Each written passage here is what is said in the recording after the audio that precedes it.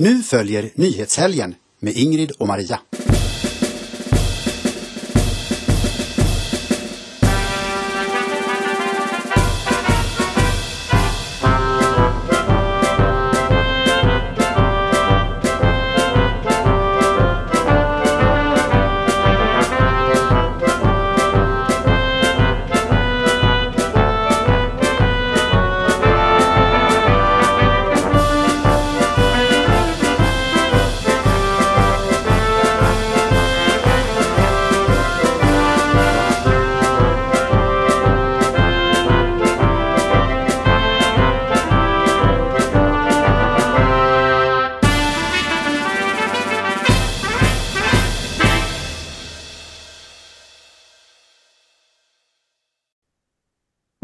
Hejsan allesammans, varmt och hjärtligt välkomna ska ni vara till ett nytt avsnitt av Nyhetshelgen.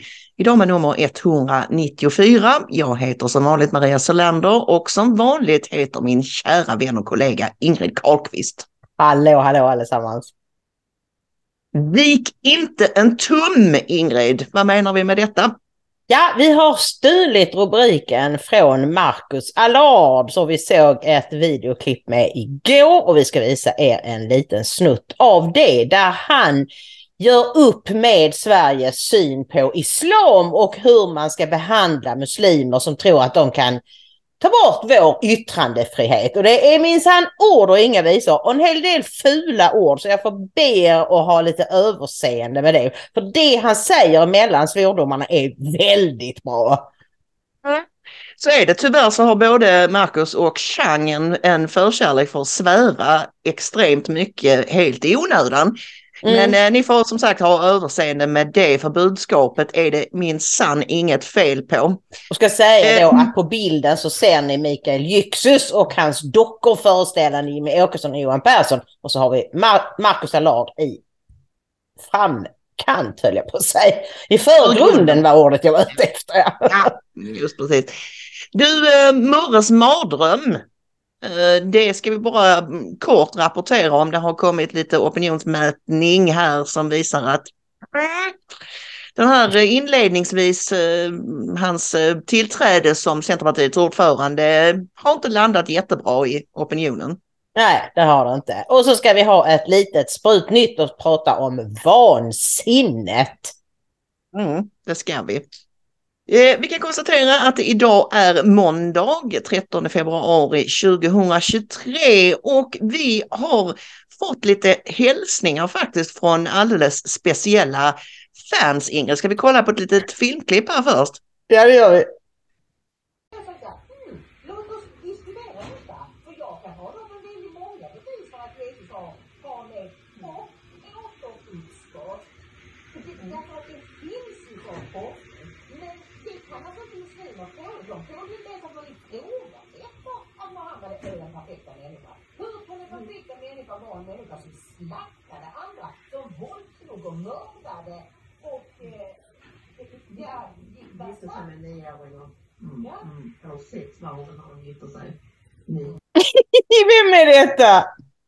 Du, det är Sky som är alldeles uppslukad enligt matte Annika av att titta på oss, och vi har en liten stillbild också där Sky och Skys roommate Zelda myser i sängen och tittar på oss. Enligt matte Annika så tycker båda att det är jättemysigt att kolla på oss tillsammans med henne, och det är ju jättekul att höra. Ja, verkligen, det är jätteroligt. Ja, härligt Annika, tack så hemskt mycket för bild och film på Sky och Zelda. Dagens glada nyhet, Ingrid, kom alldeles precis innan vi började spela in, och det är att Migrationsverkets generaldirektör Mikael Ribbenvik lämnar sitt uppdrag i beslutet av maj. Och han har skrivit då på deras intranät att regeringen har låtit honom förstå att han inte kommer att få ett förlängt förordnande när det nuvarande går ut i maj. Och så säger han att vi får istället samtal om hur regeringen kan dra nytta av min kompetens och erfarenhet för att öka det internationella samarbetet. Jag såg att folk skrev på Twitter, ja, nu ska han också till den där kyrkogården där de inte behöver göra någonting och de behöver inte ens vara närvarande och de får ut sina feta löner och sina pensioner och allt det där. Vi får väl se. Men varför är detta då så bra? Jo, alltså han har ju inte varit den värsta generaldirektören. Tänk på Dan Eliasson, tänk på han Anders Danielsson. Som ju sa såna här saker som att jag kommer aldrig vara besviken på ett felaktigt fattat beslut om att få stanna här. Jag kommer aldrig att vara besviken på att någon på min myndighet har begått tjänstefel alltså. Nej, Okay. det sa alltså, jag tror det var Anders Danielsson som sa det, men det kan ha varit Dan Eliasson. Men så jämfört med de två så har ju ändå Rimmenvik varit hygglig så, va? Men detta signalerar ju att regeringen menar allvar med att vi ska ha en helt ny migrationspolitik och då krävs det någon ny människa som för det första kan rensa ut på myndigheten. För vi såg ju någon rapport som Kvartal då hade sammanställt som visade sig att där sitter folk, alltså hör nu på detta. Det sitter alltså människor utan svenskt medborgarskap och bestämmer vilka andra utlänningar som ska få bli svenska medborgare. Människor som inte kan svenska och som har bildat olika kluster på myndigheten tillsammans med då andra människor från deras hemländer som de kuckelurar med. Ja, katastrof. Men okej, kanske ett bra första steg till en upprensning på den myndigheten kan man ju hoppas, för det verkar vara av nöden, och du och jag har ju sagt tidigare att det är en hel del myndigheter där man skulle behöva låta kvasten gå, som Kent Ekeroth skrev här nu precis innan vi började på Twitter. Jaha, då går vi vidare till en annan kort nyhet, och det är ju Murres mardrömsstart. Chocksiffra för nye C-ledaren, skriver Lena Melin i Aftonbladet. Berätta Ingrid, vad händer här? Jo, de har ju gjort den här förtroendemätningen som de gör varje månad, tror jag att det är. Och då skriver Lena Melin så här: nye C-ledaren Muharrem Demirok får en mardrömsstart. Bara 4% har ganska eller mycket stort förtroende för honom. Det är den hittills sämsta siffran i mätningens historia. Han är till och med slagen med 9 procentenheter av Per Bolund och 12 procentenheter av Märta Stenevi. De två som alltid ligger i botten. Yikes, alltså. Okej, lite skakig inledning där för Murre alltså. Om vi tittar på övriga siffror där så går Märta Stenevi upp ett par poäng. Nooshi går upp med 4 poäng. Ebba ner, Jimmy ner -3. Tuffe Uffe plus minus 0 och Magda faktiskt -1. Det var lite tröst i alla fall. Hon åtnjuter ju extremt oförtjänt högt förtroende, skulle jag vilja påstå. Ja, och nu ska vi väl säga så att Murre har ju inte varit partiledare mer än ett par veckor. Men han har ju inte gjort någonting. Han har inte synts med den överhuvudtaget. Jo, när han sa att han var beredd att tala med regeringen om liksom samarbete och så. Fast sen visade det sig ju att det var ju bara om de även bjöd in sossarna. Och sen har det varit helt tyst från honom. Så varför skulle folk ha något förtroende för honom? Och inte att förglömma att han är muslim. Det som har hänt nu med korankravallerna och med Turkiet och NATO-ansökan och det har väckt väldigt många människors oro för islam och hur det påverkar Sverige. Jag tror att hans yviga twittrande och kanske framförallt misshandelsdomarna som han släpar på inte är till hans fördel heller. De flesta svenskar gillar inte människor som är våldsamma, så att Ja, men vi går vidare i programmet och ska prata lite mer om Botkyrka-skandalen. Det är ju som så här att precis som vi hoppades, trodde och misstänkte, så hänger mainstream-medierna faktiskt i den här historien och vill inte, jag pratade sist om att när journalister får blodvittring så är de som hajar. Ja. Och då är det här med partitillhörighet lite mindre viktigt. En good story går alltid först. Ja. Och nu är det många mainstream-journalister som känner blodsmaken i det här. Här finns mer att hämta i den här historien. Ja, och häromdagen så kunde Expressen då publicera polisens bilder från ABFs fritidsgård. Där syns ledande personer ur Vårbynätverket sitta och spela tv-spel. Och då sa du ju direkt så här, alltså det måste ju vara polisen som läcker. Därför att hur skulle de annars få tag i polisens bilder? Och då frågade jag fåglarna, ja det är säkert både poliser och socialtjänst och kanske även inifrån partiet som har tröttnat på de här maffiametoderna och som inser att alltså nu, vi kan ju inte fullständigt sälja vår själ till djävulen.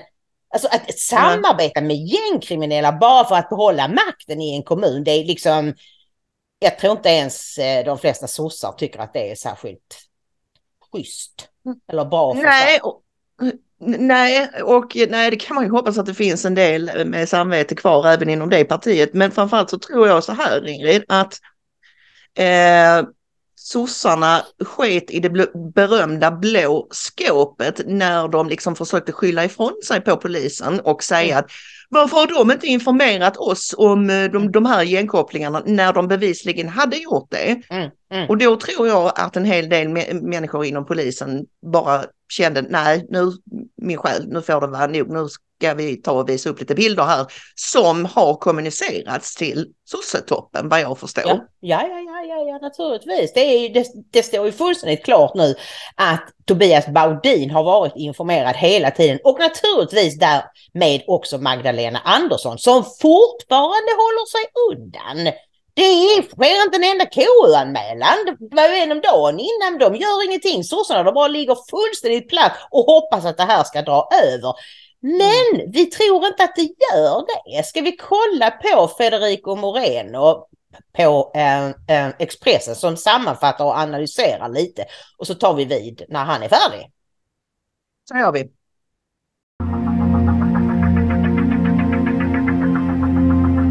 Det vi vet är att personer med gängkriminella kopplingar till Vårbynätverket, bland annat en 28-åring med flera domar på sig som arbetat inom ABFs fritidsgårdar i Botkyrka, engagerat sig i partiet senaste halvåret och att Socialdemokraterna efter liksom att Socialdemokraterna stängde de här gårdarna på grund av en rapport som pekade på att just gängkriminella arbetade och var verksamma där och att det fanns en stor risk för att unga rekryterades.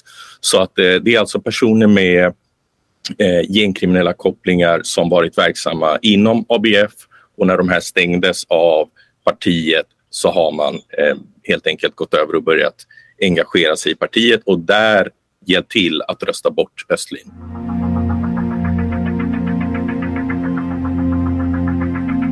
Ja, vi som granskar det här, för det första vi ser ju ett otroligt splittrat parti.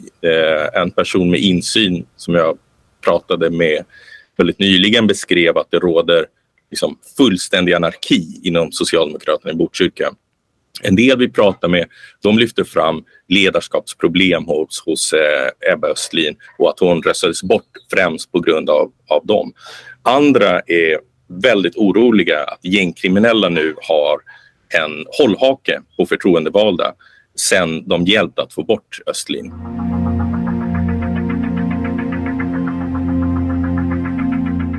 Det här är ju otroligt intressant det som händer nu. Jag var exempelvis med i P1 Morgon häromdagen och då sa partisekreterare Tobias Baudin att det var anmärkningsvärt att poliskällor hör av sig till medier men inte till partiet angående gängkriminella kopplingar. Men nu kan vi alltså avslöja att man på högsta nivå i partiet redan förra året hade kännedom om gängkriminella kopplingar. Bland annat så handlar det då om vice partisekreterare Nils Wikmång som tidigare var Stefan Löfvens statssekreterare. Vi fick information i november om kopplingar mellan Vårbynätverket, ABF och Socialdemokraterna. Så kortfattat, det som började som ett internt problem i Botkyrka, visserligen väldigt allvarligt, sprids nu allt högre upp i partitoppen.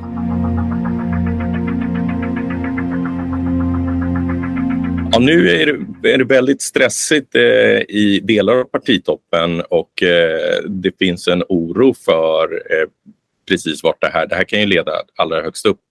Men vi får se de närmaste dagarna, ska det bli intressant. Dels vad mer vi får fram, men också hur partiet sköter det här. Federico Moreno, det ska verkligen bli intressant. Jag tror inte vi har sett slutet på den här historien ännu, men däremot så tror jag inte att det på något sätt kommer att drabba Magdalena Andersson. De kommer att se till att skydda henne till varje pris, som jag sa redan i förra podden, och ett bondoffer kan och mest sannolikt kommer att bli Tobias Baudin. Det är vad jag tror. Ja, det tror jag också. Men svenskar är väl inte så dumma att de kommer att fortsätta ha skyhögt förtroende för Magdalena Andersson. Även om han tar på sig all skulden och säger mea culpa och jag har misskött mitt jobb, jag informerade aldrig Magda. Nej, det tror jag inte. Jag tror att vi kommer att få se hennes siffror rasa. Jag är inte säker, jag är inte optimist där, Ingrid. Minnet är kort hos människor och de tror många gånger vad de vill tro, och kom ihåg nu Transportstyrelseskandalen. Det var nog ganska stor rätt såklart att alla ända upp i den absolut högsta partitoppen, inklusive partiledaren, naturligtvis visste om vad som hade hänt där. Ygeman hade inte hittat något rum att informera Stefan Löfven i. Just precis. Och hur idiotisk den förklaringen än är, så kom de ju undan med den. Och så fick han kicka ut några stycken, men Ygeman och vem det nu var med kom ju tillbaka något år senare. Så att nej, det är fruktansvärt alltså. Men jag hoppas att jag hoppas att det leder till att de journalister som har tillgång till pengar och tid och grävande och så, att de fortsätter, för detta kan inte bara vara i Botkyrka, utan vi vet att sossarna använder ABF som sin maffiabank. Det är ungefär som Vatikanbanken har använts av italienska maffian. Ja, precis. Alltså det är för att skicka pengar till organisationer. En del är väl liksom okej, men många skumraskorganisationer också, som till exempel när man slussar pengar till YPG och de här syriska grupperna. Då gör man ofta det via ABF och LO. Men så frågade jag frågorna så här, fast ABF, LO kan jag förstå. Jag förstår inte varför medlemmarna tillåter att man använder deras pengar till att skicka bidrag till Expo, AFA och vad det nu är för någonting. Men ABF, var får de in pengar? Det är ju bara statsbidrag. De har väl inga medlemmar. De har folk som går på studiecirklar och som betalar en liten del och så får de en massa statsbidrag för resten. Varför kan ABF dela ut en massa miljoner till olika organisationer? Jag fattar inte ens konstruktionen. Nej, och det verkar ju vara liksom nästan så här, vad ska vi kalla det, pengatvättsliknande transaktioner mellan S och ABF. Ja. Vi läser ju bland annat i Göteborgs-Posten då, Håkan Boström skriver: det luktar korruption S. De styrande Socialdemokraterna i Göteborg planerar att föra över många tiotals miljoner av skattebetalarnas pengar till socialdemokratiska ABF via en tveksam fastighetsaffär. Det luktar illa, och här handlar det då om inköp av det är en skola, Odinsskolan, som kommunala ABF fick köpa av det kommunala S-styret 2005 till vrakpris, och nu vill S-styret köpa tillbaka den för ett mångdubbelt belopp. Alltså, Ja, alltså det är sånt fiffel. Först sitter Socialdemokraterna och säger den här nedslitna Odinskolan, nej det kostar för mycket att renovera. Vi säljer den till ABF. Så då fick köpa den för ynka 23 miljoner kronor. Och utan att någon annan ens fick lägga ett anbud. Det här måste ju vara mot alla kommunala lagar som finns. Och detta skedde då 2005. Nu vill de köpa tillbaka den här skolan igen. För de behöver en skola. Och där står ju den alldeles färdig. Men nu kostar det 185 miljoner kronor att köpa tillbaka den. 8 gånger det tidigare beloppet. Det vore en vinstaffär för ABF långt utöver normal värdestegring för en fastighet, skriver Håkan där. Och att de behöver pengarna. Organisationen dras med ekonomiska bekymmer trots stora bidrag från stat och kommun. De senaste siffrorna från 2021 visar på en förlust på 18 miljoner kronor. Även om kommunen skulle lyckas pruta ner priset något rör det sig om en enorm kapitalöverföring av kommunala pengar till en integrerad del av det socialdemokratiska partiet. Och det är inte ens så att de har rustat upp den så att den nu är det så värd så mycket. Nej, nu behöver liksom kommunen lägga ytterligare miljoner på att rusta upp den. Så fattar ni? Sånt här händer hela tiden. Och jag frågade också frågorna. Är detta känt upp i sossetoppen? Vet Magda och hennes hov att det är så det går till? Klart att de gör. De skulle ju inte sitta och göra det själva. Och om ABF eller någon annan liksom skulle bli påkommen. Fy har ni betett er. Nu ska vi bränna er på bål. Ja, då är det återigen, om inte som i maffian har vi ju omerta, du vet den här tystnadslöftet, liksom att du snackar inte om familjens angelägenhet med utomstående och sådana grejer. Men jag kommer att tänka på en annan liknelse också, att det är nästan som en underrättelseorganisation. Alltså om du tänker spionfilmer, att alla sådana här CIA säger liksom att om du skulle bli tillfångatagen eller påkommen så kommer vi att förneka all kännedom om din existens. Och det är lite så här också. Då direkt under bussen om det är någonting, alltså det kvittar.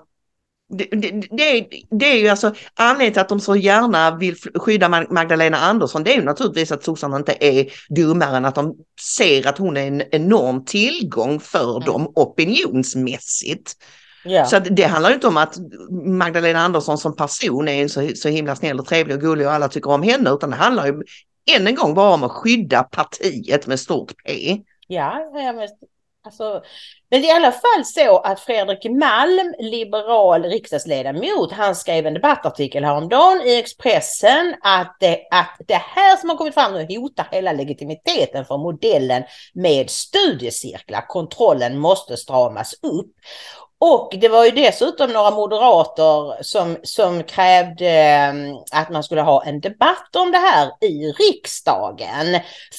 Därför att detta pekar ju inte bara på allt fiffel som sossarna håller på med, men hur dessa gängkriminella och andra krafter som inte vill Sverige väl håller på att infiltrera sig in i svenska partier. Så det vore ju bra om det blir en sån debatt. Det är då Moderaternas gruppledare Mattias Karlsson och riksdagsledamoten Louise Meijer som har begärt denna debatt. Och SD kan vi ju infoga också vill ha en oberoende utredning av det inträffade. Ja, det påstår sossarna att de har redan tillsatt en oberoende utredning, men den ska nog tillsättas av någon annan än partiet självt, skulle jag säga. Eller vad tycker du? Ja, och idag kunde vi också läsa att huvudpersonen i det här, Ebba Östlin, har idag meddelat att hon nu avgår som kommunstyrelsens ordförande. Men de ska ju ha årsmöte, för detta möte som avsatte henne, det var ju något extra insatt möte. Men redan i mars ska de ha sitt ordinarie årsmöte och hon kommer att stå till förfogande för att väljas om som ordförande. Så det här har vi många roliga fler nyheter att vänta oss. Vi får se vad som händer, Ingrid. Vi lämnar Botkyrka och sossekorruptionen därhän så länge. Och så kastar vi oss in i blocket Vik inte en tum, och det gör vi med avstamp i Same Egyptssons doktorsavhandling, den beramade, som äntligen i fredags han disputerade med och blev godkänd. Ja, med 2-1. Det var faktiskt en av de här ledamöterna i nämnden som inte tyckte den skulle godkännas. Men det är ju otroligt viktigt. Det är alltså på 740 sidor någonting sånt, så går Same Egyptsson igenom hur Muslimska brödraskapet har infiltrerat Sverige, och han namnger personer och sådär för att lägga pussel. För det är ju så här att Muslimska brödraskapet är ju förbjudet i väldigt många länder. Och det finns ingen organisation som säger ja, vi tillhör Muslimska brödraskapet. Men det han säger att det är ju inte det handlar om de tillhör rent organisatoriskt, utan om de har kopplingar till dem, om de jobbar i brödraskapets anda. Det är det viktiga. Röstlängden är det viktiga, inte om det är gängkriminella som röstar, utan det stämmer röstlängden. Det här är ju Sverige i ett nötskal. Ja, absolut, verkligen spot on. Så han har ju då jobbat med den här avhandlingen i 20 år från och till naturligtvis. Och nu var han äntligen färdig, och det var väldigt, väldigt bra att den godkändes. För jag tror att det här kan också göra så att fler vågar prata om islam. Och han själv menar ju då att det här är bra för dem vanliga, hederliga, icke-fanatiska muslimer som bor i Sverige, som har lidit av att sådana här organisationer som Islamiska förbundet har fått bli talesperson för alla muslimer i Sverige. Ja, man tycker att de kunde ha gjort sin stämma hörd av sig själva, och det kanske de inte har gjort för att de inte vågar. Men nu får i alla fall, jag tror att det kan bli en bra debatt. I och med att det är den här typen av organisationer som har haft tolkningsföreträde, så vet vi ju inte det. Jag vill läsa en passus här ur den alltid förtänksamme Vidar Anderssons artikel i Folkbladet. Han skriver så här: Same Egyptssons mycket omfångsrika avhandling, 743 sidor, ger nu oss chansen att backa ut från den återvändsgränd där mycket av invandringsdebatten har parkerat under allt för lång tid. Som Egyptsson säger det självklara, han har under mer än 20 års arbete med avhandlingen letat efter den andliga och liberala muslimen i Sverige som likt andra religiösa personer betraktar sin tro som en individuell relation och inte som en del av en kollektiv relation med staten. Dessa andliga och liberala muslimer låter utan problem sin tro utvecklas och påverkas av samhällsutvecklingen i stort. Man räds inte moderniteten eller yttrandefriheten. Man begär inte och förväntar sig inga kollektiva rättigheter för just muslimer. Men som Egyptsson hittade inte vad han letade efter. Utrymmet för andliga och liberala muslimer är begränsat i Sverige, skriver Vidar. Ja, och det är ju inte alls konstigt, eftersom vi har låtit människor som kommer från de mest extrem islamistiska länderna i världen bara välla in här och inte ställt någon som helst krav på dig. Du behöver inte arbeta, du får bidrag, du får gratis bostad, du får ditt, du får tolk, du får ditt. Och absolut, vi har den största respekt för din religion. Och blir du kränkt? Nej, oj, förlåt. Det är väl inte konstigt att det är sällsynt med andliga och liberala muslimer? Nej, och det är så typiskt svensk bamsenaivitet, just det här att inte begripa att det finns, alltså att vara tolerant mot de intoleranta. Att liksom vara så snäll och välvillig att man på kuppen då släpper fram element som varken vill sina egna väl eller oss väl. Ja. Liksom allt i toleransens namn, att men de här vill ju vara talespersoner för muslimer, så då är det väl. Ja, vi behöver ju talespersoner i det här organisationshysteriska landet. Herregud, då måste man ju ha organisationer som man kan förhandla med och som man kan ge bidrag till. För titta vad snälla vi är. Ja, men vi ska kolla på Vi ska kolla på Marcus Allards totalsågning av Bamse-mentaliteten och lite annat smått och gott apropå den här planerade dockbränningen som ju skulle tima igår var det tänkt. Det blev inga dockor av Johan Persson och Jimmie Åkesson som brändes.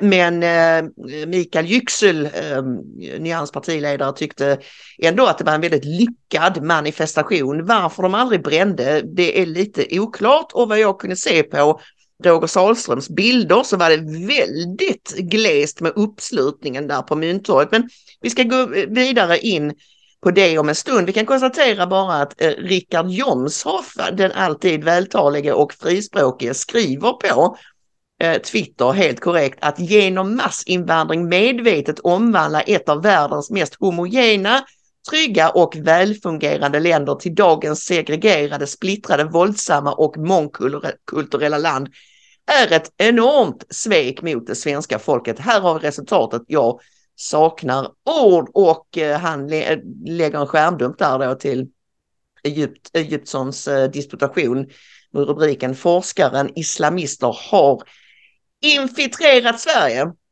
Ja, det har de. Och nu har vi det svart på vitt, Ingrid. Ja, vi har det, och det är väldigt, väldigt bra. Tiden håller på att komma ifatt oss, Maria. Det känns så. Bättre sent än aldrig. Vi glider över lite då jag menar, nu har vi Egyptssons avhandling där det slås fast att så här är det. Samhället är infiltrerat på många olika nivåer. Det är inga snälla, trevliga, demokrativänliga människor som ligger bakom det, utan så ser det ut. Och så knyter vi ihop det här då med, som sagt, var den planerade dockbränningen, för att var det inte så till och med att han nämner Nyans i avhandlingen, eller? Har jag för mig att jag läste. Ja, det vet jag inte. Det är väl fullt möjligt, men... Jag tyckte jag såg, osvuret är bäst, men jag tyckte jag läste det någonstans att han tar det som ett exempel på liksom vilka krafter ligger bakom där, och vi vet ju redan att det finns Yüksel själv har kopplingar till gråvargarna och Erdogan och lite annat smått och gott. Men då kommer den eldfängde herr Allard och kastar in en brandfackla här i debatten, Ingrid. Och hur ska man sammanfatta det? Vik inte en tum. Nej, vik inte en tum. Exakt så. Att de religiösa fanatikerna blir arga är ganska förutsägbart. Och här vill jag vara noga med att understryka att de allra flesta muslimer inte tror på sin religion på det sätt som vi svenskar tror att man tror på en religion. De allra flesta muslimerna är, med svenska mått mätt, fanatiska i sin tro. Att de kommer bete sig som en skock jävla... Så fort någon eldar en bok tycker jag säger allt om huruvida de passar in i vårt samhälle eller inte. De kommer aldrig anpassa sig efter våra normer eller vår kultur. Att få jobb. Det är klart att... Det är i sig obehagligt, men också bra, för det gör att fler svenskar sakta men säkert inser vad det är vi har att göra med. Det som däremot är mer obehagligt är att allt fler svenskar landar i en felaktig slutsats. Att en bot eller en lösning på det här problemet skulle vara att kapitulera inför fanatikerna. När Kantar Sifo igår ställde frågan om det ska vara förbjudet eller tillåtet att bränna heliga böcker på offentliga platser svarade 42% att det borde vara förbjudet. 43% svarade tillåtet och 16% vet ej. Det här är anledningen till varför vi kommer få se mer hot, hat och våld från muslimer. Inte för att personer som Rasmus Paludan eller vem det nu än må vara bränner en koran. Det är inte så kallad provokation som skapar det här. Det är kapitulation inför påståendet om att det är en provokation som skapar det här. Ursäktandet, krälandet. Människor som inte viker ner sig lär muslimer att det fortfarande finns folk i Norden som inte gillar islam.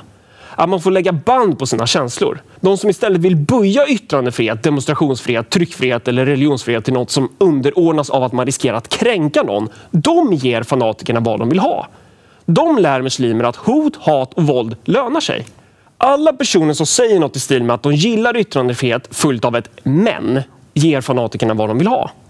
Antingen gillar man yttrandefrihet, punkt, eller så lägger man till ett men, och då gillar man inte yttrandefrihet.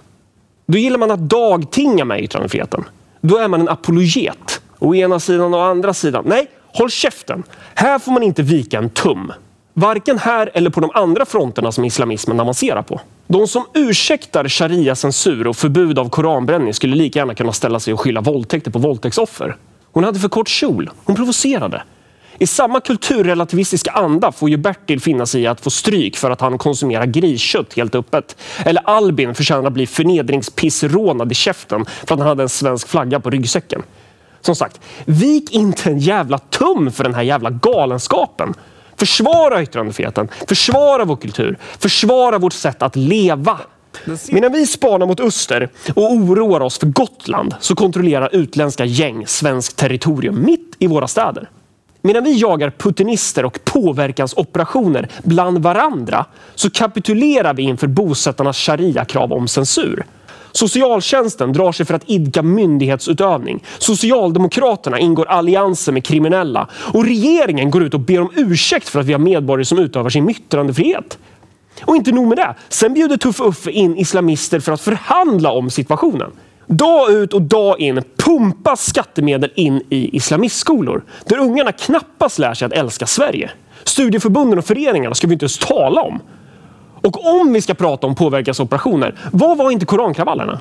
Vad är inte alla hot och alla rasistiska övergrepp som invandrare begår mot svenskar? Vad är inte det om inte påverkansoperationer för att förändra vårt Sverige? Och det spelar ingen roll om vi förbjuder koranbränning eller att håna profeten. De här grupperna kommer inte vara nöjda förrän Sverige är helt islamiserat. Här, någonstans här, borde vi som samhälle ha kodat det här som ett reellt hot. Speciellt om man är orolig för krig och för ryssen. De här jävla lirarna kan inte bete sig i fredstid, så varför skulle de bete sig i krigstid? Om vi ska prata skarpt läge och säkerhetsrisker, hur kommer det sig att man riktar in sig på filurer som typ Chang Frick eller Sverigedemokraterna eller fan typ Sabaton? Det är ju här vårt alarm borde ha gått igång för länge sedan.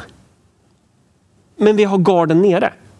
Dogmatism ska mötas med dogmatism. Inför hotet från islam ljuder inga samhälleliga eller kulturella alarm. Istället fortsätter de etablerade medierna och deras kräk till journalister att dreva mot typ SD. Där har vi för övrigt haft en rejäl kodifieringsprocess. Där har vi svenskar drillats i hur SD minsann ligger bakom både det ena och det andra. Det finns fler kärringar i det här landet som tror att SD är ett större hot mot Sverige än vad islam är. Vilka ska vi tacka det för? Apropå påverkansoperationer och säkerhetsrisker då. Och kolla hur de jävla islamistapologeterna reagerar när Jomshof säger att vi borde elda 100 koraner till. Men Jomshof har ju helt rätt. Blir någon kränkt av att man eldar en bok? Elda 100 till. Vik inte en millimeter. Visa var skåpet ska stå. Ja, bortsett från alla svordomarna som är helt i onödan, så är det är ju så klockrent bra. Han har förstått exakt hur det här fungerar. Och det är ju så bisarrt med denna Putin-skräck och rysseskräck när vi har, som han säger, territorier som är utländskt ockuperade mitt i våra städer. Ja, han har så rätt i allt. Och just det här liksom, dogmatism ska mötas med dogmatism, och du och jag har sagt det många gånger tidigare, jag säger det igen. I vissa kulturer är det enda förhandlingsmedlet man har. Det är ju att vara den tuffare parten och att inte till något pris visa svaghet. Det är nog väldigt typiskt svenskt, och jag vet inte om det har med fredsskada att göra. Sådär. Just det här att än en gång Bamse då, om man är snäll så kommer den andra bli snäll tillbaka. Om jag visar att hej, jag är inte farlig och jag har väl inget ont och så vidare, då kommer ju den andra parten att mjukna och säga att men de här människorna är snälla. Nej, i stora delar av världen funkar det inte så, och en som otroligt nog har fattat detta är ju Dagens Nyheters chefredaktör Peter Wolodarski. Det var årets chock att vi tyckte att Peter Wolodarski hade skrivit en bra artikel. Helt otroligt. Först en rejäl misshandel av Sverige, sen förhandling. Likt en traumatiserad och slagen partner har Sverige försökt blidka Turkiet med inställsamhet. Det triggar mer misshandel. Och det är faktiskt en mycket intressant ledare han har skrivit här, Wolodarski. Jag instämmer i allt han säger, och just det här tron på då win-win, att i alla situationer så finns det något att vinna för båda parter. Så det är en helt felaktig tankefigur. Och den är ju inte så gammal, den tankefiguren. Han skriver att det var någon filosof, en amerikansk filosof och socialarbetare, Mary Parker Follett, som hittade på det här win-win på 1920-talet i samband med studier av konfliktlösning. Grundtanken var att skapa en situation som alla inblandade vann på. Och för oss konfliktundvikande svenskar så är det är precis så vi vill ha det. Vi vill inte ha stora bråk, utan vi kommer fram till någonting som gör att vi båda känner oss nöjda. Åh, vad skönt, nu slipper vi skrika på varandra. Och så kommer de här människorna som inte vill någonting annat än att skrika och bestämma och få sin vilja igenom. Och möter oss konfliktundvikande svenskar och vi får storstryk varje gång. Ja, och framförallt i relation till en sån som Erdogan, liksom vars hela strategi och taktik är den rakt motsatta, alltså som alltid siktar in sig på maximal konfrontation. För det är det som liksom belönas i hans kultur, att då framstår han som stark. Och det är svårt för många nordbor att fatta det här. Varför skulle man framstå som stark om man tappar humöret eller blir arg eller skriker och gapar? Eller, jo, det är så i vissa delar av världen att det är ingen skam i att bli arg. Så att, men man kan ju tycka då att borde inte någon ha liksom haft lite bättre pejling på detta när man nu vill ju varken du eller jag att vi ska gå med i NATO, men om vi nu liksom talar utifrån ett lyckat förhandlingsperspektiv, fanns det verkligen ingen med insikt som kunde råda både den förra sosseregeringen och den nu sittande regeringen att ni kan inte gå in och sätta er i separat förhandlingar med Erdogan? Nej, utan att man skulle bara sagt det som han skriver där, att ja, det här kommer att ta tid, men vi litar på att NATOs ledning kommer att ordna detta förr eller senare. Ja, det var ju en chock att inse att man för en gång skulle tyckte att man till och med ville hylla Peter Wolodarski. Ja. Men jag läste en annan artikel idag i Det goda samhället om Patrik Engela och som handlar om att det nu har gått 48 år sedan den där mångkultursbeslutet 1975. Och så skriver han så roligt så här: när den utomeuropeiska migrationen till Europa startade för ett halvsekel sedan hade Sverige en historisk nackdel att kämpa emot. Vi visste nästan inget om andra kulturer än vår egen. Vad utomeuropeiska kulturer stod för hade vi ingen aning om. Vi hade inte ens, som flera ledande europeiska länder, haft några kolonier där vi på plats hade kunnat inhämta erfarenheter och lärdomar om främmande kulturer. Jag tycker det var så mitt i prick. Vi var så helt som nya. Nu kommer det människor. De har också 2 ögon och 10 fingrar och de är lite bruna, men de är människor. Ja, precis. Ja, det är det här, den svenska Titanic-nationalismen och den obändiga tron på att inom varje människa på hela jorden bor det en frustrerad svensk som vill komma ut. Ja, bortom patetiskt. Men du, kort bara Ingrid om den här dockbränningen då som inte blev av. Mikael Yüksel och bränna han skulle göra. Skulle han inte hänga upp dem? Eller sa han att han skulle bränna?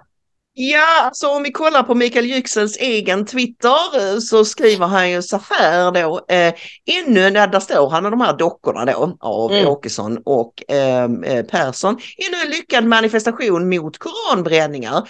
Flera medier var på plats och det blev ingen dockupphängning, det var heller inte meningen egentligen. Tanken var bara att få uppmärksamhet på frågan. Partiet Nyans kommer att fortsätta kämpa tills man förbjuder koranbränningar. Ja, det är så patetiskt och det är så roligt, men det är faktiskt roligt att läsa för alla svar han får, det är liksom så: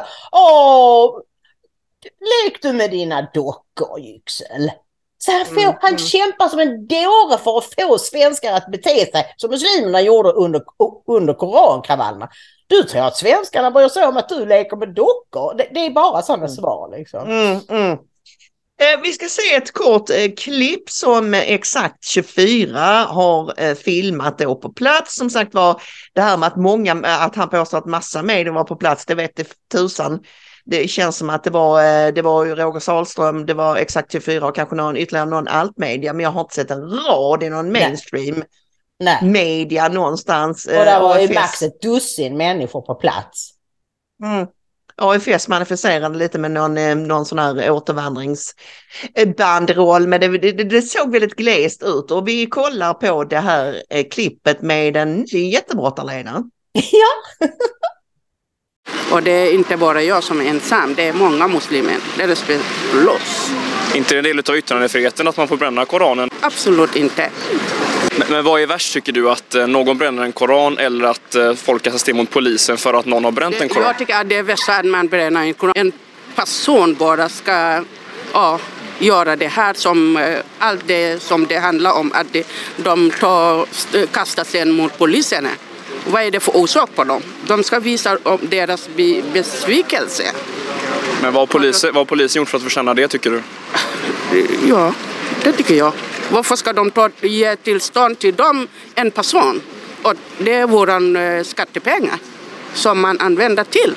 Men det är ju inte polisen som stiftar lagarna, utan de ska ju efterfölja lagarna. Men de fick ju att det som de ska göra, eller hur?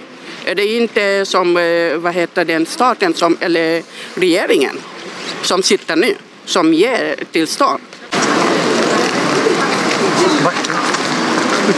Varför rör du vår kamera? Men vad tycker du är värst av de handlingarna? Nej, men jag säger det. För att man måste gå till grunden av orsaken. Människor reagerar olika. Jag reagerar på mitt sätt, någon annan reagerar på sitt sätt. Eller vad det heter. Så för att polisen gav tillstånd till Paludan att bränna Koranen, så är det helt okej att kasta stenar? Ja, jag reagerar på min sätt här. Och de reagerar på deras. Nej, nu räcker det. Där någonstans har Sverige missat någonting. Om de som stiftar lagarna måste tänka, för att hur många människor är muslimer i den här världen, att kränka 1,5 miljarder människor i världen genom att bränna deras heliga stiftelse för att ge tillstånd överhuvudtaget, då kallar jag inte det som folkrätt. Så jag vill inte ha mer att säga. Okej, tack så mycket. Ja, hon pratade ju något mer begripligt än jättebrottar Lena, och vid tillfälle... Ja, vi får kanske berätta vad det syftar på. Det kanske inte är alla som hänger med på det. Nej, vilket år kan det ha varit? Ja, 2017. 16, någonting sånt, ja, någonstans där. När Karin Vangård, dåvarande soc-styrande kvinna i Stockholm, hade åkt ut till någon förort för att folk var missnöjda med någonting. Hon skulle försöka lugna ner dem, och så är det en DN-reporter som ska göra en filmad intervju och har någon kvinna med sig där hon ser ut att vara somalisk. Och det är det roligaste klipp. Någon gång ska vi visa det igen, för det är så roligt, men det hinner vi inte just nu. Men alltså när reportern, som ju då är en sån här PK och kvinna naturligtvis, och så säger hon, nu ska vi prata med vad hon nu heter här som ska berätta om detta. Och hon alltså det går inte att förstå någonting vad hon säger, men Dan och Magnus som hade ju den här Motgiftpodden, de satte texter på vad de tyckte att hon sa, och då blev det att när hon ska säga jätteproblem, så låter det som hon säger jättebrottar Lena. Ja, så det var en väldigt dråplig så här översättning som de gjorde av men ja, så det är kontexten bakom där, jättebrottar Lena. Och den här kvinnan som du säger, hon pratar ju något sådär begriplig svenska i alla fall. Men däremot så har hon ju inte förstått någonting alls om det svenska samhället och hur det fungerar och lagstiftning och vilka som... Hon får ju frågor där då men alltså det är ju inte polisen som bestämmer svensk lag, det är ju riksdagen. Och hon börjar prata om regeringen och hon verkar inte riktigt förstå liksom varför. Hon verkar inte ha förstått någonting, liksom grunden till... Man får inte kränka folk, jo fast man får ju det i Sverige. Och det är riksdagen som har bestämt det och det har ingenting med polisen att göra. Men hon tycker i ett nötskal kan man säga att eftersom muslimer känner sig kränkta så är det helt rätt att kasta sten på polisen. Ja, det är mycket värre att bränna Koranen än att kasta sten på polisen. Och detta är ingen liksom extrem åsikt. Detta är vad de allra flesta muslimer tycker. Och vi har släppt in dem till båten utan att förklara för dem att nej, här har vi yttrandefrihet. Det kan du bara glömma. Tänker du bete dig så och bli kränkt om vi säger kritiska saker, då får du inte stanna här. Hej då! Nej, visst. Man hoppas ska bli resultatet av det här. Av Paludans koranbränningar. Av detta med gyxel och allt det. Att regeringen faktiskt en gång för alla får upp ögonen för vad islam är och hur muslimer tänker. Inte alla, men de absolut flesta tänker så. För det står nämligen i sharia att man inte får kränka islam, eller Koranen, eller profeten Muhammed. Ja, alltså Allard är lite inne på det, att det svenskar inte förstår är just att muslimers syn på sin religion är inte i närheten av vår syn på varken kristendomen eller någon annan religion överhuvudtaget. Det går inte att jämföra. Det har vi berättat om tidigare, att det är ett allomfattande samhällssystem, så det går inte egentligen att jämföra med någonting annat, eftersom det styr familjepolitik, juridik, allt ni kan tänka er i samhället. Det man kan jämföra med är ju nazism och kommunism och andra sådana här totalitära ideologier. Det går mer nära till hands, ja absolut. Ideologier med, som sen Salomon sa till mig, det är kanske 5% religion som vi uppfattar den i västvärlden, andlighet liksom. Resten har med levnadsregler att göra som reglerar hela samhället. Och det är där måste folk börja ta och vakna upp lite nu och Men du, nu får vi ju ta oss vidare till vårt minisprutnytt, Ingrid. Det senaste nya här är ju då att Sverige har alltså kasserat covid-vaccin för 1,5 miljarder kronor som man har köpt in. Man kan ju spekulera i, och det ska vi inte göra för då måste vi klippa bort det från YouTube, varför folk inte är så sugna på att ta de här sprutorna längre. Men så verkar det ju vara. Och om vi lyssnar då på ett kort klipp med gamle vaccinsamordnaren Richard Bergström, så erkänner ju även han att folk av någon mystisk anledning så vill folk inte ta så många sprutor som de trodde, och därför har de fått slänga massa doser. Sverige har kasserat nästan 8,5 miljoner doser covid-vaccin. Det framgår av Folkhälsomyndighetens statistik. Det betyder att nära en femtedel av allt vaccin som har köpts in till Sverige har destruerats. Richard Bergström, som tidigare var regeringens vaccinsamordnare, har sin bild klar av vad som har hänt. Den stora volymen, det är ju faktiskt doser som människor inte har velat ta. Alltså dos 3 eller dos 4 eller dos 5. De var ju redan inköpta och nu måste de förstöras. Enligt Richard Bergström är alltså den viktigaste orsaken till att miljontals doser har slängts bort att människor avstår från vaccin, trots att det är en dos som rekommenderas av Folkhälsomyndigheten för deras ålder. Och ännu färre har velat ha den fjärde spruta som erbjuds alla vuxna som själva tycker att de behöver den.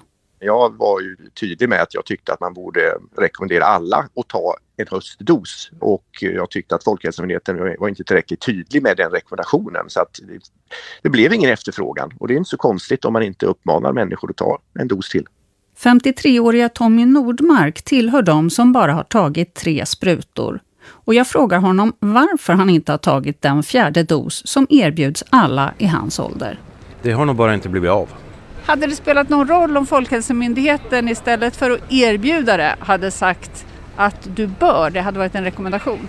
Det hade det kanske gjort, ja. Och när kommer du nu komma iväg och ta den då? Ja, det får väl bli snart då. Så snart som möjligt.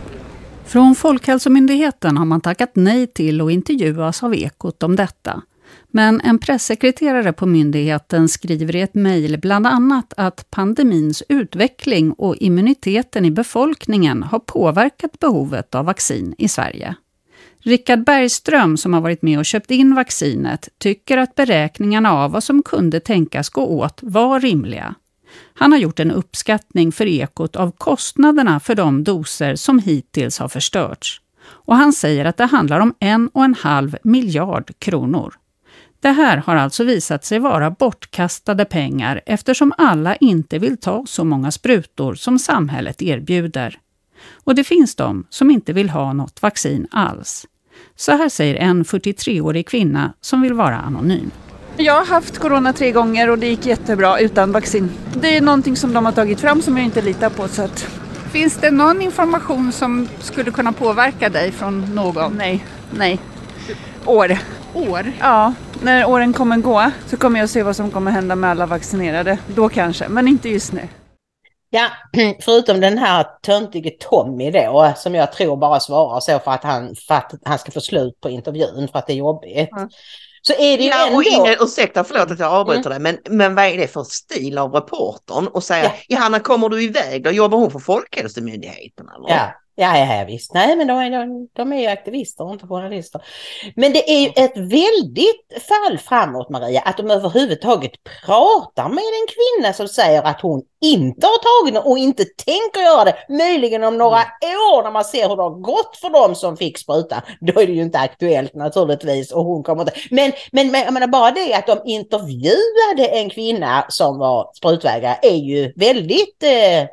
Det tyder på att någonting är på gång här nu, en svängning. Absolut, och vi kan konstatera att läkaruppropet skriver på Twitter, den tidigare vaccinsamordnaren Rickard Bergström, flera borde hållas ansvariga för att de gjorde en rekordstor beställning av ett experimentellt oprövat i all hast framtaget vaccin med tveksam effekt och oklar förekomst av biverkningar och som skulle ges mot ett snabbt muterande luftvägsvirus med en dödlighet som vid en svår influensa. Nu kasseras vaccin som vi svenska skattebetalare betalat 1,5 miljarder för. Är Bergström och kompanys agerande lagligt? Ja, det lär vi nog aldrig få någon utredning på, tror jag. Men det är anmärkningsvärt att notera att man gjorde en sån här överskattning av efterfrågan. Det säger någonting om att svängningen i inställning till att ta de här sprutorna nog skedde ganska snabbt, skulle jag säga. Ja, om inte de tog beslutet redan i början. Alltså att man skulle köpa in, det var så 8,5 miljoner doser man köpte in. Så det skulle ju räcka det. Nej, från allra första början kan du inte gärna ha varit eftersom han pratar om att det handlar om att det här skulle täcka upp då för folks 4:e och 5:e dos och det stod ju inte klart från första början att man skulle behöva ta så många. Nej, det var ju bara 2 från början. Så det här har kommit efter att folk har fått sina 2 första. Du har alldeles rätt i det. Och det är ju, men jag menar, Kibano, vem har tjänat på detta? Rickard Bergström kanske? Och den där Matti Sellberg med sin vaccinfabrik. Alltså att låta människor som själva har intressen i vaccinindustrin vara med och bestämma, utse dem till den ena av dem till vaccinsamordnare och bestämma hur många doser som ska köpas in. Och jag är ju inte så ledsen för att, alltså det är ju en svindlande summa, 1,5 miljarder kronor som är fruktansvärt. Men jag är ju inte ledsen att de har kasserat 8,5 miljoner doser covid-vaccin. Det är svårt att vara ledsen över det. Och det du nämnde här nu är ju någonting som just det här med de här vad ska man säga, jävskopplingarna som finns mellan olika sakkunniga, läkemedelsindustrin och så vidare. Det är ju någonting som John Campbell har varit oerhört upprörd över på sistone. Den stackars mannen, han har verkligen fått sig sitt livs chock det senaste halvåret eller så. Och just det här att det precis som i filmen The Big Short som är så fantastisk, som handlar om börskraschen 2008 eller då liksom när den amerikanska ekonomin kollapsade. Där framgår det ju väldigt tydligt att alla sådana här kontrollfunktioner, kontrollmyndigheter inom ekonomin Men det är samma människor som hoppar hit och dit mellan olika stolar, som ena dagen är de börsmäklare, nästa dag jobbar de på liksom den här kontrollmyndigheten då, och alla känner varandra och alla är kompisar och du vet, byter stolar hela tiden, och exakt så har vi blivit varse nu att det funkar även inom den här världen, och det är verkligen inte bra, och vill du forska så kommer du aldrig kunna göra det om du inte får massiva bidrag från läkemedelsindustrin och så vidare och så vidare. Och jag menar, det krävs ju inte någon högre IQ för att inse att då blir resultaten därefter. Det är klart att föreligger det så här mycket jäv och så mycket personliga kopplingar och egen vinning och så vidare, då det är bara till att be om problem, och att då kommer du kommer inte få ett objektivt neutralt resultat liksom. Nej, och det enda vi kan hoppas, om vi ska försöka se något positivt i detta, så är det att det här ännu en gång kommer att få upp folks ögon för att man kan inte lita blint på vad myndigheter säger. Man måste tänka själv. Ja, jag kan inte glömma den här kvinnan som vi jag tänkte precis på henne. Du gjorde det? Bilen, drive-in kvinnan. Ja, drive-in. När de hade drive-in besprutning. Och det var väl TV4 i Göteborg tror jag, som var ute och pratade med folk. Och hon var rädd. Och tyckte det var extremt obehagligt. Så jag vill inte göra det här egentligen, men jag gör det ändå, för de har ju sagt till mig att jag ska göra det. Hon sa ju till och med att hela min kropp skriker nej, men jag tar den ändå. Kära vänner, gå aldrig emot er magkänsla, oavsett er inställning till sprutor och allting annat. Följ magkänslan för jösse namn, alltså, för allt i världen. Och är det någon som vet vem den här kvinnan är, om ni kommer ihåg inslaget, någon som kanske känner till henne, skulle vara väldigt intressant att höra hur det gick för henne sen. Ja, verkligen. Då är det dags att knyta ihop vår måndagssäck, Ingrid, och vi tackar er så mycket för det stöd ni visade oss i torsdags när vi påtalade att vi måste bli lite bättre på att hjälpas åt. Det var många av er som hörsammade det, och som sagt var, så jag vill gärna upprepa det budskapet. Man behöver inte känna att det är töntigt att bli månadsgivare på 50 spänn eller 100 spänn eller swisha en 100 eller någonting, för att är ni tillräckligt många som gör det, man måste försöka se det så liksom. Det kan kännas lite töntigt liksom. Och, nej, tänk inte på det. Tänk inte så. Nej, alla inte så. Många bäckar små blir snart till en stor å. Det är den principen vi håller högt. Så är det, och det är alla ni många som drar runt den här verksamheten. Så om ni vill fortsätta stötta oss så får ni hemskt gärna göra det. Gå in på ingridmaria.se, så finns det bankgiro, Swish, donorbox och medialink-knapp där att välja på. Då säger vi tack och hej för den här gången, och jag hoppas ni får en mysig alla hjärtans dag imorgon. Just det. Krama dem ni tycker om imorgon lite extra på Sankt Valentins dag. Men vi ses och hörs, hoppas vi, igen på torsdag som vanligt, och fram till dess så säger vi såklart Gud välsigne. Gud välsigne.